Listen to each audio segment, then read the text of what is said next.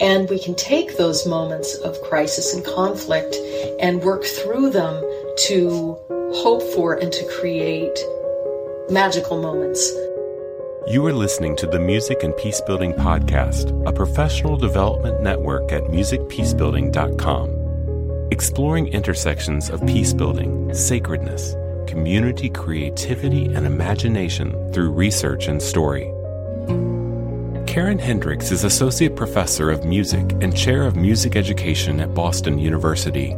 Her research interests include social psychology and social justice in music learning context, with a particular focus on student motivation and musical engagement. Before moving to the collegiate level, Karen enjoyed a successful public school orchestra career, where she was a recipient of the United States Presidential Scholar Teacher Recognition Award, among other honors. She is published in numerous research journals and is co-author of Performance Anxiety Strategies, published by Rowman and Littlefield. She is lead editor of Queering Freedom, Music, Identity, and Spirituality, and co-editor of Narratives and Reflections in Music Education, Listening to Voices Seldom Heard, and 2 forthcoming volumes on music, spirituality, and well-being. This podcast starts a 3-part series on Karen Hendricks' 2018 book, Compassionate Music Teaching. Our first episode explores the lives and influences of Suzuki, Steve Massey, Dorothy DeLay, and Brian Michaud. We look at the patience, embodiment, community, flow, and imagination of compassionate music teaching. We begin our conversation speaking of gifts of slowness and the unprecedented opportunity of this pandemic as a reset.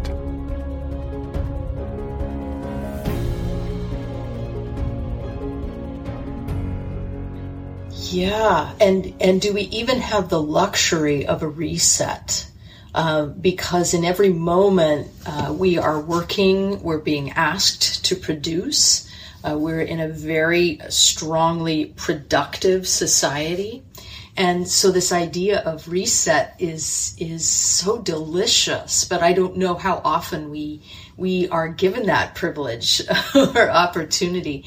But it is so important. And if I might jump right to COVID-19, what a wonderful opportunity for a reset with all of the struggles and traumas associated with the pandemic. I think many of us have hoped that it might become a reset for all of us. And we have yet to see if that's really the case or if we're just rushing to a vaccine so we can continue life as we've known it. But I think there are many people who are taking this as an opportunity to go deep and reflect on how to do things differently. And so, yes, I would hope there would be an opportunity for a reset for us. But at the same time, life, that hurricane of activity is still flurrying around us. And sometimes it is important maybe to turn off the computer, maybe to just take a moment. I'll come back to a story of me as a school teacher in a minute, but just take a moment whenever we can to take even a small, tiny reset in every day. I remember as a young school teacher having students around me in every possible moment, and before classes, before school, after school. As is the case with most music teachers, we tend to have a following of students who want to just come and hang out and spend time with us and with one another in music classrooms. But I was teaching on the stage. I didn't even have a music room in my first job, and there was nowhere. I had no office. I had nowhere to go and take a moment to reflect and reconsider and have a deep breath. So I found that I had the key to the light booth in the auditorium. So at times I would sneak up and go just take a deep breath, even for 10 minutes. And I'd hear people down where's Miss Hen? Where did Miss Hen go? And I'd just be up there, okay, just a minute longer to breathe, and then to be able to go back down and be much more present with the students. I talk about that as well in the Compassionate Music Teaching book, about teaching at the university level and running from one thing to the next and saying to the students, I'm sorry, I'm frustrated, I'm flustered, it's not about you, it has nothing to do with you, I just need a moment to meditate. And after I said that 3 times, one of the students said, well, Dr. Hendricks, why don't we meditate? And we took a moment right there, put the class content aside just long enough to practice some Alexander technique, just a little bit of breath work, maybe 10 minutes. And then I think we got much more done because we had taken the time to reflect and reset, as you're saying. Yeah, I remember when I was interviewing a scholar on Mr. Rogers for the very first podcast, I was reflecting with that scholar just how much, when I learned as a first-year teacher to slow down, I realized that my speed was in many ways kind of getting in the way of relationship and being able to actually enter the music. That reminds me of one of my conducting teachers at the University of Illinois, who helped me realize when being a string teacher, there's such a propensity for string students to rush. And the more students would rush, the harder I would work to get them to slow down. My body gestures would get bigger and more aggressive, and all at the aim of having them rush less. But he pointed out to me, and it was life-changing for me, not only with conducting, but everything. The more I am aggressive, the bigger I become, the bigger they are going to be, not only louder, but faster. And so it was actually doing the opposite of what I wanted. And so that's a life lesson as well as a conducting lesson, that if we want more relaxation, we need to relax. If we want more focus, we need to take the time to focus, and it's never wasted time. We often save time by so doing. In 2011, Karen Hendricks published an article on the great violin pedagogue Suzuki. Deeply rooted within Zen Buddhism, Suzuki models a philosophy of musicking in which wisdom is embodied through action. Hendricks writes, Suzuki's approach was to clear his mind, carefully reflect about himself, and then turn reflection into action in order to improve. From a Suzuki viewpoint, knowing within how, about, and why is embodied through the art of doing. Just as a praxial philosopher would never leave musicking out of musical experience, Suzuki would never have left action out of knowing. So let's talk about tone. I was so fascinated in your article because I think that because I'm still on a journey of getting to know Suzuki, that I didn't understand the relationship between tone and a musician's soul. So you wrote that Suzuki taught that it was through the spiritual nature of tone that one could sense the quality of a musician's soul. Can you speak to us about why tone matters as a spiritual way of finding the center of our being? That is a really complex question, but that's great. And I would focus on vibration first. I mean, if we're taking this in the way that I believe Suzuki interpreted this, it is truly considering that there is a vibration between people. And I expand a little bit more on that in Compassionate Music Teaching with the idea of how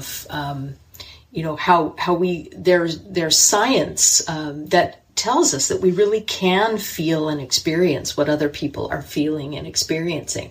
So it's not just this woo-woo out there idea, but there is a tangible vibrational connection between humans. So I think Suzuki was onto something there with the idea that music or sound waves can be some sort of mechanism for that connection or that communication from person to person. So to him, it was absolutely critical that you were doing two things simultaneously. You were teaching students how to hear and recognize and produce a solid, resonant tone, and without any sort of anything getting in the way of that tone. Not too much force, not too much pressure, but having this clear, focused tone. So that was the first part. But the second part was his belief that tone was connected to a person's character. So, and the more I think about this from a psychological standpoint, it makes a lot of sense to me. Some of my research in performance anxiety plays a role here as well. If I am holding back on my authentic self, if there's something I don't want to share, or if there's something I'm hiding, or if I'm just downright afraid, then I'm going to limit my free expression. I may not want to, but that may be something that is some sort of inner turmoil inside of me. So the more authentic, the more honest, the more vulnerable I allow myself to be, the more that authentic tone quality can come through. He had more esoteric terms for that, just basically saying, if you have a good character, you have a good tone. But I really think there is something to that from a scientific and psychological standpoint, that we really can connect with other people through the expressions that come through our instrument. So Suzuki writes a lot about love, and especially the word heart. And he writes that the purpose of music education maybe is to make the world more peaceful and loving. So can you talk about where you see Suzuki's intentions as he uses these words of heart and love in his language? Yeah, I think he was living during World War II. And I think we have to have that context in mind. As someone who had spent time in Germany and Japan, and experienced World War II, I think he was very concerned about, world peace. Are we going to get to a point where we can get along? Is this really the war that ends all wars? So I think he had that in mind. And in that perspective, as much as I love music and as much as Suzuki loved music, to him, music was a means to another end. As he'd say, character first, technique second. Very good heart is number one. So teaching violin was just a method for him to get to this fostering of a heart that is open to loving other people, no matter who they are, no matter where they live, but being able to make those connections that we still so desperately need in this world. Yeah. So let's turn to your book on compassionate music teaching. I find the resonance of your work on Suzuki coming into play in your book, because in many ways, your book is looking at the embodiment of compassionate practices that are happening in these individuals that you profile, which kind of builds upon your scholarship on embodiment with Suzuki as well. I was wondering, maybe before we really dig into the meat of the book, if you might introduce us to the lived practitioner examples of Dorothy DeLay, Steve Massey, Brian Michaud, Marcos Santos, and Renee Temby. Sure. Before I do, I want to note how you have you've struck right on something, Kevin, that I haven't really shared with a lot of people, but my work in Suzuki led directly to the book, Compassionate Music Teaching, and earlier drafts of the book were actually all about Suzuki. And then I realized that it could be much stronger if it had more of a variety of settings. And that has proved to be the case, I think. But, so much of the book was inspired by Suzuki. So, and that philosophy. So, Dorothy DeLay is the only one I did not interview. She passed away before I worked on this book. But I was very fortunate to be able to interview someone who had done a lot of research on her, as well as, there are books about her and studies about her. So I did a lot of historical study of Dorothy DeLay for the book. She started out as a graduate assistant with Ivan Galamian, and then they ended up teaching together at Juilliard. One of the interesting things about Dorothy DeLay is when she was starting her own violin study, her parents were concerned that she couldn't make a career in music, which is so funny because she most certainly did and beyond. But they encouraged her to also study psychology at Michigan State. And so you can see so much of her teaching approach in comparison to psychology. She was notorious or famous, depending on how you want to say it, for constant questioning. She'd spend so much time asking students questions rather than simply telling them what to do, even down to the point of asking them their interpretations of F sharp, what's your concept of F sharp or whatever it might be, asking students to really, really go deep and inward, which is a great connection to what we've just said about Suzuki, to answer their own questions. And I write in the book about how Nadia Salerno-Sonnenberg was initially quite frustrated by this approach. Why am I coming here? Sometimes I'd get so mad, I'd yell, I don't know. Why are you getting paid? What is this? I'm teaching myself. But then she realized in hindsight, she was teaching me to teach myself. And that's why she's a great teacher. And, I don't know about you, Kevin, but I have found so often with students that, that's when I know that I've arrived as a teacher, is when I'm not really needed as much anymore. That hopefully my voice will stay with them, and some of the things that I've said will always be in their hearts. But at the same time, we get to a point where they're able to work quite independently. One of my favorite cello teachers, Peter Rito, my dear mentor, would often say that the most important goal of a teacher is to become dispensable. And I don't know that I like the word dispensable, but at the same time, that is our goal, is to help students become independent and to think for themselves. Hendricks quotes a story from Angela Ahn about Dorothy DeLay.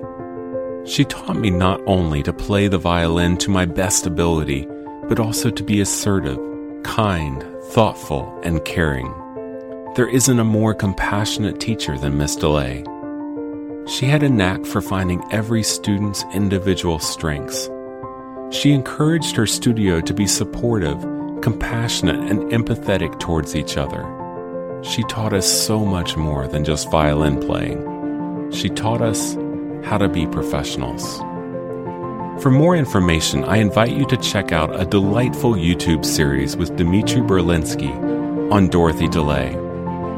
In Profiles of Brian Michaud and Dorothy DeLay, Hendricks relays compassionate pedagogy in which questions form a roadmap of dialogue with students, a pedagogy of patience and curiosity. I love that Suzuki writes of patience as controlled frustration. That's such a great quote. But I was curious that, in many ways, patience is the willingness to accept that learners are all moving on different time scales, depending on how fast or how slow we all learn different things. And I wonder about, in a world of benchmarks and efficiency and uniform time scales, like the notion of patience almost seems countercultural now. Can you talk about patience as a practice of compassion? Yeah. For me, I could say patience equals curiosity. And we mentioned that already a bit with Brian, and that curiosity. But for me, it's about asking questions. And yeah, I completely understand the life of a music teacher, and how there is a performance coming up and there is a principal asking for this and that. And, there are standards that we're asked to meet. And so much of this, if I had my way, so much of that would go away, and we would be able to engage with students in a much less time-structured way. So many of our motivations are based on production today, getting this, reinforcements. We have some really, really outdated motivational systems, many of them based in fear, that never served us well. And we really need to trust that students will be motivated if they're working from a place of love rather than fear. And the moment we stop trying to capitalize what they're learning, how they're learning, but allow a little more flexibility in that, then motivation is no longer a topic. I get myself out of a job, as one who studies motivation. I love that. If it became a non-issue because everyone was doing what they naturally felt to do. And there are many, like Montessori programs, et cetera, that do a really good job with that. But I think some of our public education structures have been so politicized that they've become a carrot and stick approach rather than an approach of love and learning. Hendricks writes of Steve Massey as a compassionate music educator because he centers a deep love of music, community-centered practice, and invests in the leadership capacities of his students. Steve Massey taught right up the street from me here in Foxborough High School, and had for many, many years, I'm thinking 35 years, I'll have to look that up, but for many, many years, had an award-winning program, band program and jazz program.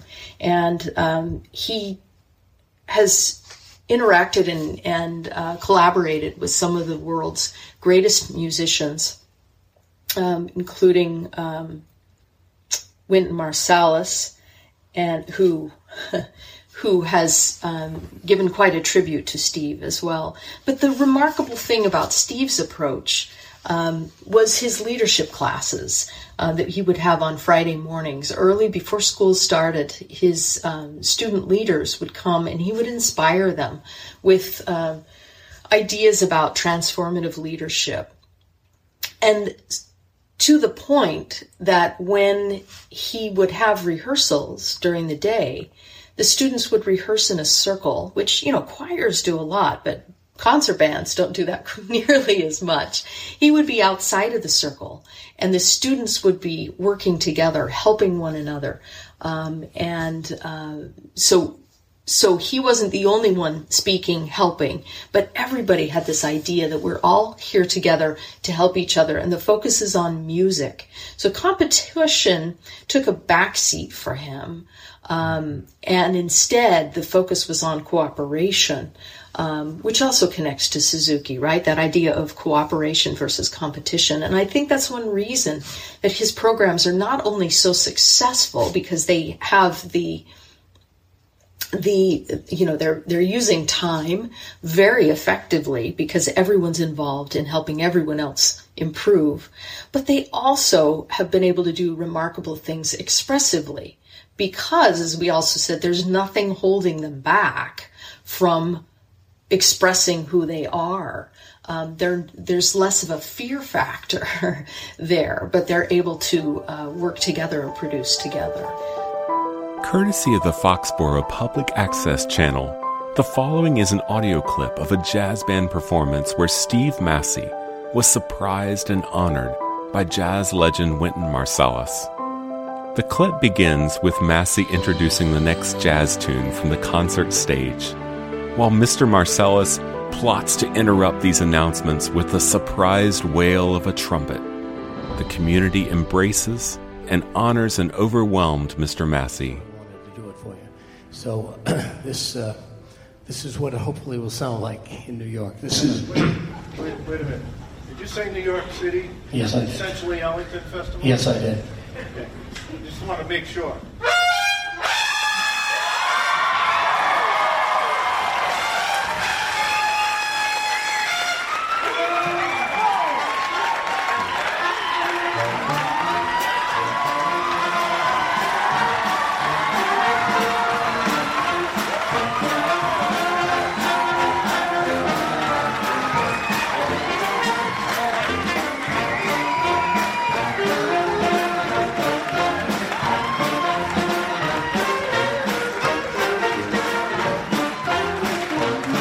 Wynton Marsalis, ladies and gentlemen. Kurt Basher.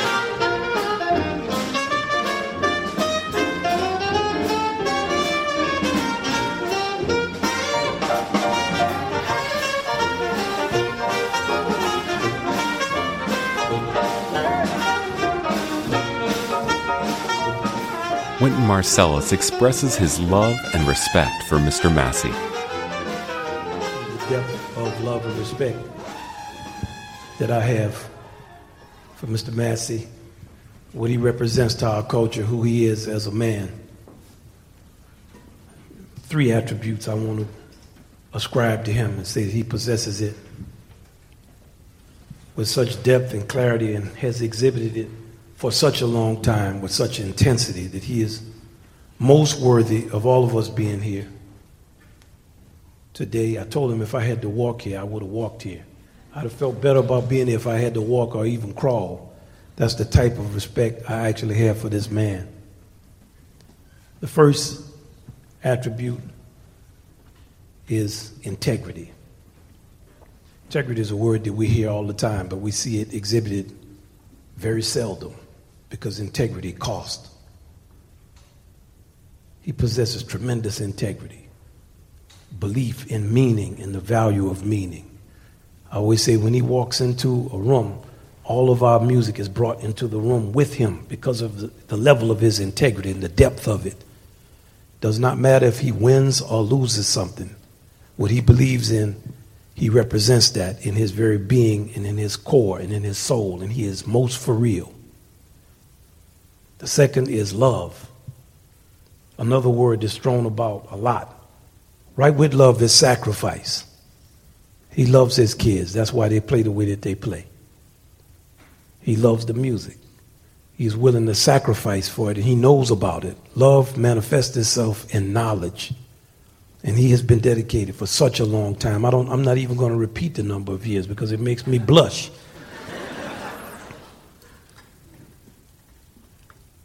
And the last is soul and generosity of spirit. Those two go together. Soul means when you walk into a room, people feel better when you leave than they felt before you came in. This is what he has. And it is such an honor and a privilege for me to come here today and to recognize him in front of the community, in front of the kids who are here now. And I want y'all to know the depth of love I have for this man and how that love is very little in relation to the love that our music and the musicians and the band directors and all the people that know who he is has for him exhibits when they see him and the way that they speak when he is not there. So I represent all of them when I say more than a job well done, the definition of the job. Thank you for all that you've contributed and done. We love you very deeply, and you are great. Congratulations. I think your models of Steve Massey, he's a great model because he seems to raise performances to those high standards and yet still balance that against a very intentional sense of wanting to create a sense of belonging and hospitality in his classroom, if I read that right in your book. Absolutely. Absolutely. He tells the story of going to a competition and getting a huge trophy, and the students turned to him and said, "Mr. Massey, we don't have room for this. And where are we going to put it? Can we just leave it?" And he said, "I knew I had arrived as a teacher because they were so focused on the music."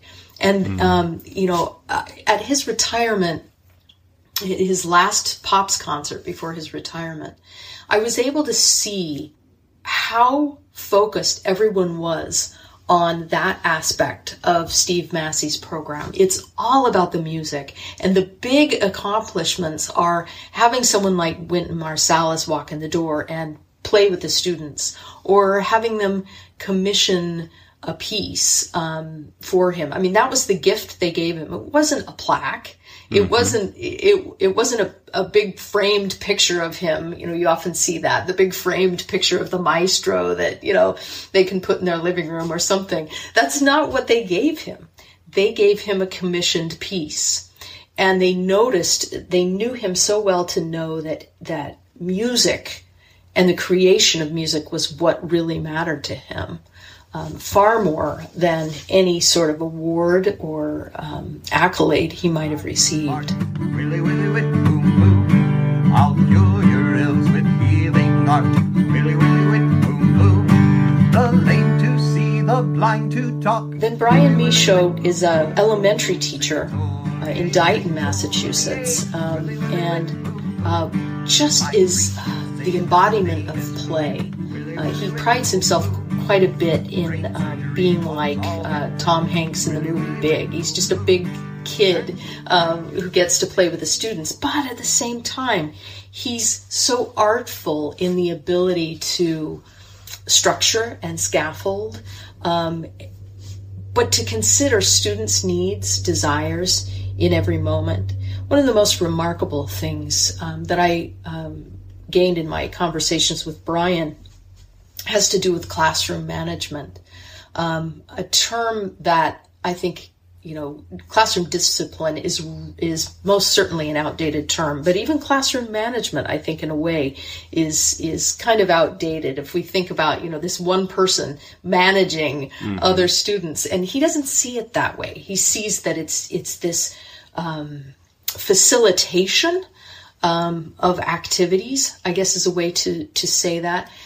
But when students, when his elementary students kind of get out of control, as we might say, he turns to curiosity rather than a need to control or manage or change immediately. He goes into this mode of, I wonder what's happening. And he doesn't take it personally, which I think is where a lot of well-meaning music teachers might go wrong, is if something happens in the class and there's some sort of disruption, we immediately think that the students are against us in some way. And he doesn't see it that way at all. He says, oh my goodness, what's happening and what do they need? What do I need? And it's less about us versus them. And it's all more about curiosity and going with the flow of energy.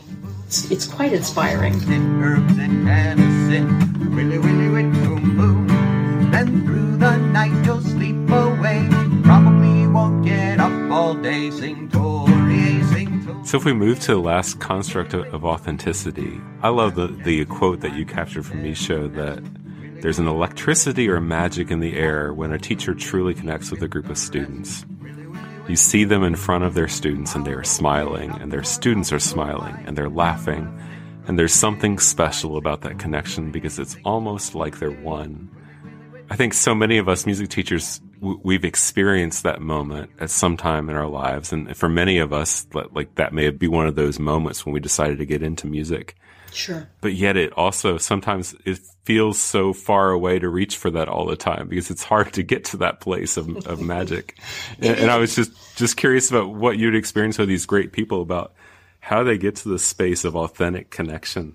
Yeah, well, and I appreciate that you said that because just like performing in general, we talk about this when we do performance anxiety workshops. So many of us have gotten into music in general because of some sort of magical moment where, we were in flow and it just was, just this, it's such a powerful experience.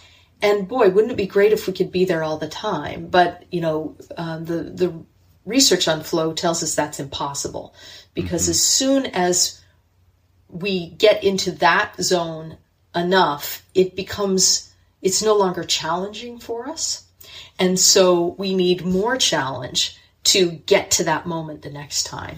And so that's one aspect. The other aspect is that in life, these are special moments and they really are special and they're not going to happen all the time. And so when we think of musical performance and also the connection that we're talking about right now in terms of connecting with students, or might we say in any relationship we have with any human, there are really magical moments. And then there are moments that are quite boring and dull and other moments where there's conflict. But that's all part of the experience. And it's those moments of conflict or even those moments of boredom that make the magical moments so incredible.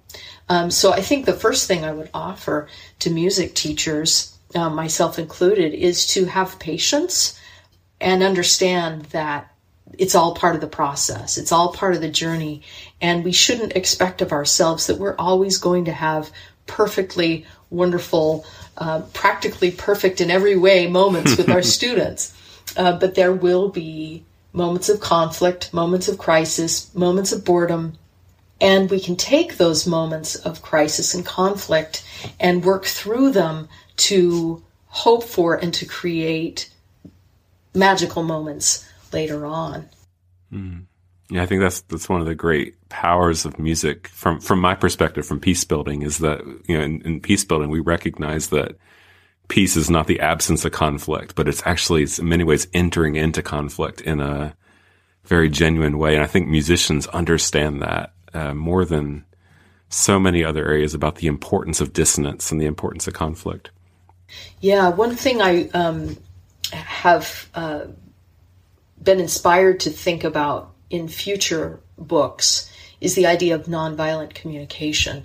I think that's something that I could have expanded on a lot more in this book, but the idea that we don't, and I guess Renee does talk about that a little bit. And so does Marcus, the idea that, he tries to watch various news outlets and to make sure he's understanding a variety of perspectives, because it's only through working through moments of discord, as I say in the book, it's only through working through moments of discord that we really begin to understand people in authentic ways.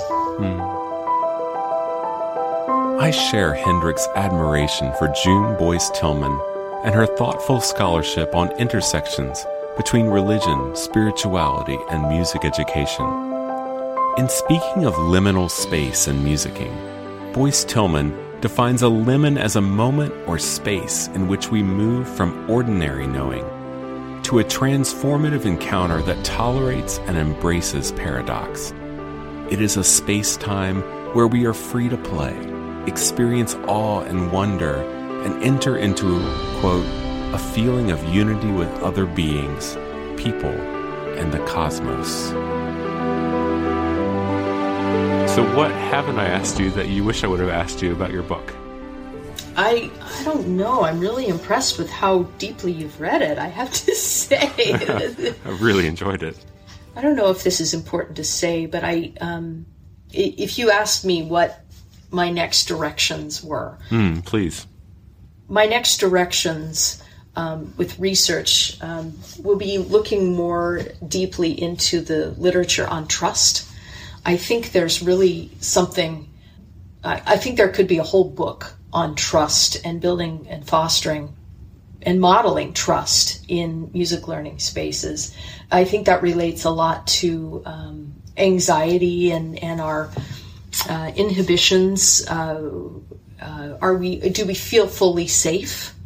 Do we feel fully brave? I'm challenging the word safe, as many anti-racist scholars are doing right now, actually, and thinking instead about terms like brave as opposed to safe.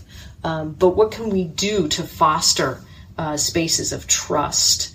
So I'm thinking of doing some research that looks into the ways that teachers versus students interpret trust to begin with.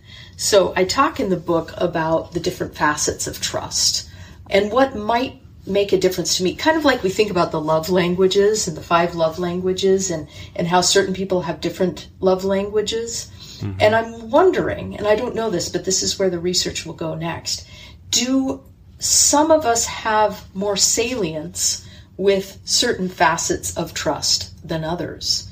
And do we make assumptions as teachers that what we're doing to foster trust is what students really need to feel a sense of trust?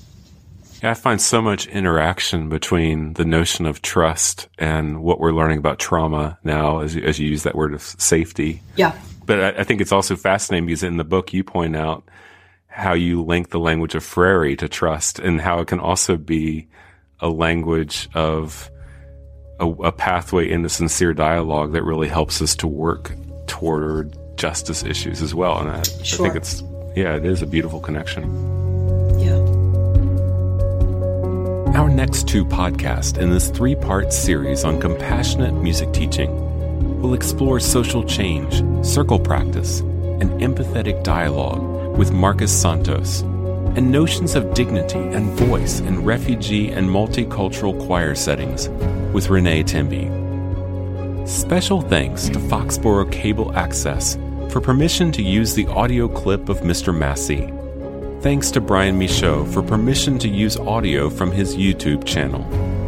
And our deepest thanks to Dr. Karen Hendricks for her scholarship and exploration of compassionate music teaching that is explored in this podcast. Her book, Compassionate Music Teaching, is published by Rowman and Littlefield Press. This is the Music and Peace Building podcast hosted by Kevin Shorner Johnson. At Elizabethtown College, we host a Master of Music Education with an emphasis in peace building. Thinking deeply, we reclaim space for connection and care. Join us at musicpeacebuilding.com.